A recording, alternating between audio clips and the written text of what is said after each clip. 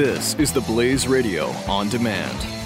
The experts at Web.com want to build your business a successful website for free. Plus, we'll promote it on all the major search engines. If after 30 days you're happy, we'll continue to provide promotion, hosting, support, and maintenance, all for one low monthly fee. If not, cancel and pay nothing. Call right now and you'll also get a free .com or .net domain name for your new website, powered by VeriSign, the world's leading domain name provider. Call 800-215-0465. That's 800-215-0465. Welcome back to 40 Acres and a Fool with Cam Edwards on the Blaze Radio Network. Welcome back to 40 Acres and a Fool from the Blaze Radio Network. Cam Edwards, Missy, still at the kitchen table. It's dark here at the kitchen table, by the way. We've got some electrical issues happening in the house. So the house is 235 years old in parts. The house was pre-Edison. Yeah.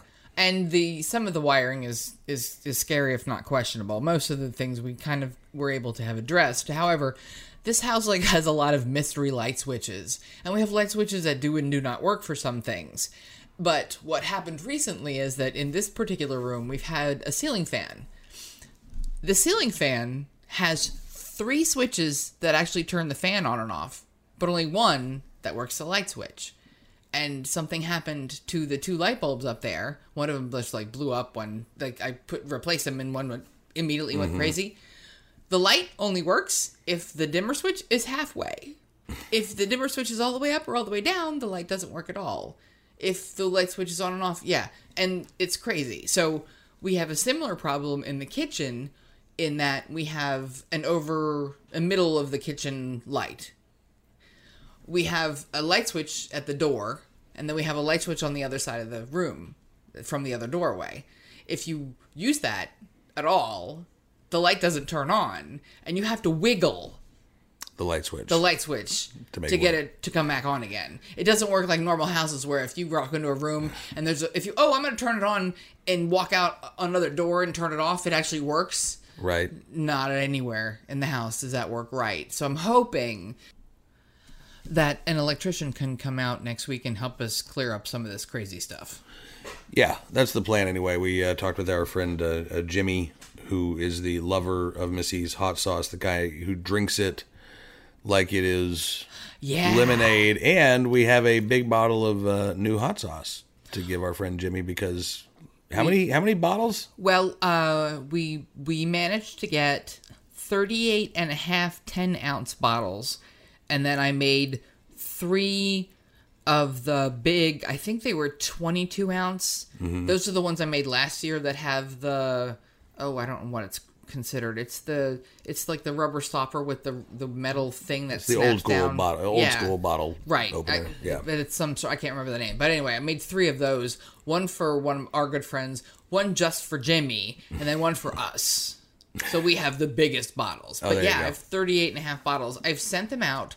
I got feedback tonight from one of my friends in Oklahoma City, and he was like, "Oh my gosh, this is so good, thank you. A little goes a long way." And he made his dinner tonight was tortillas crisped up with a cheese sauce, with the hot sauce thrown into the cheese sauce. Oh, nice. Yes. Our friend Tommy, who runs Charlie's Waterfront Cafe and Wine Bar in Farmville, I gave him a bottle.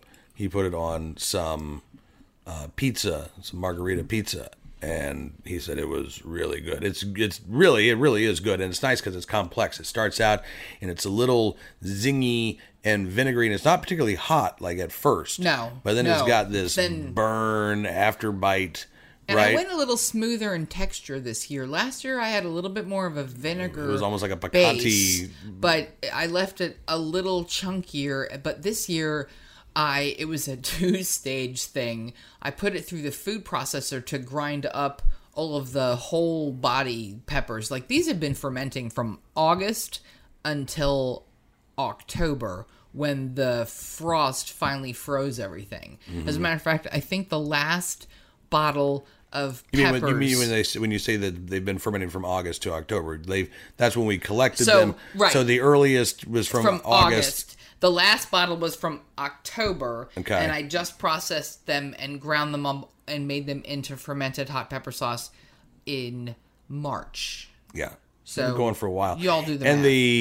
And But the last primary couple of bottles, though, the last couple of bottles were from me frantically picking somewhat underripe habaneros off of the vines because all the other peppers had frozen. So there were 3 quarts of just habanero peppers with garlic amongst the 22 quarts of sweet and hot peppers.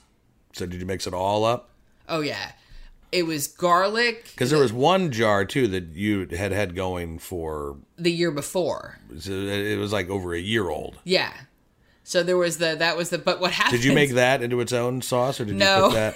What happened is in the bubbling. So I ferment this in mason jars with the caps and the screw lids. So I don't screw them down super tight so that it gives them space to bubble. But what happens is that sometimes the bubble comes up on the lid, and when I wipe, all of a sudden my Sharpie marker goes away. And so after I cleaned all the tops off so I could unscrew the lids and dump them, I lost all the dates. So no. The only way I was able to tell that 1 quart was that it was the softest batch of peppers in the batch. Okay. So it probably emulsified straight into the whole bunch and made things good. But yeah, we had peppers going from August all the way to October, and then they've been bubbling and fermenting. It's been, you just pack them in a jar, throw in some salt water and let them sit. Burp them every once in a while and top them off when necessary. Top them off with what? A brine. If you have a quart jar of water, you add 2 tablespoons of kosher salt. Give it a little shaky shake. That's the brine. Okay. So if you have a quart jar of peppers, you pack them down with about 5 to 10 cloves of garlic and just crush them. You cut off the stem parts, but leave the seeds because that's where the heat is, and you just pack them into the jar. And then you make sure that you put in all this garlic, and then you give a good shake, make sure the brine has not a shaky shake dissolved. Shaky shake for the brine. Pour it into the jar, let it sit. Put a cover on it. Shake the jar because you want to make sure that the water brine gets in between all the airspace. Because if you just put the brine in and you haven't done that, it's going to settle. And so give it a shake, put it down, unscrew it again, and you want to top it. You want to make sure the brine is all the way to the top of the jar. Screw it down, put it down, and leave it. Every 3 or 4 days at the very beginning, you need to give it a burp. And you need to give it a burp over the sink because it's going to be bubbly and it's going to fizz and it's going to make a mess. And after you do that, it's going to need a refill of the brine. So, but the longer you let them ferment, the more awesome your hot pepper sauce is going to be. And the nice thing about it is capsaicin, which is the feature in hot peppers, is a natural antibiotic. So this hot pepper sauce keeps almost indefinitely. Does it have to be refrigerated? Not really. But because of the antibacterial products, right. It's like hot sauce you can keep out on the counter, but you can put it in the fridge. It makes people feel better. So it is basically just all kinds of hot peppers and sweet peppers. It is hot peppers and sweet peppers is the primary two, and then it's garlic, whole cloves of garlic, kosher salt, and vinegar. And then, in there is water with the brine. Right. But as far as marketing the ingredients. And that's it. Yeah, that's it. Time. Patience, and then, oh man, the house stunk. Oh yeah, it smelled pretty foul for 2 days. It was smelled like sweat socks. Yeah, no, not sweat socks. It was that sweaty, vinegary summer day sweat socks. Yeah, it was a good thing. It was a good thing. It was a nice day. I was able to open windows, but I was exposed to it all day long, and my eyes were just like my sinuses. Like everybody else in the house has a cold.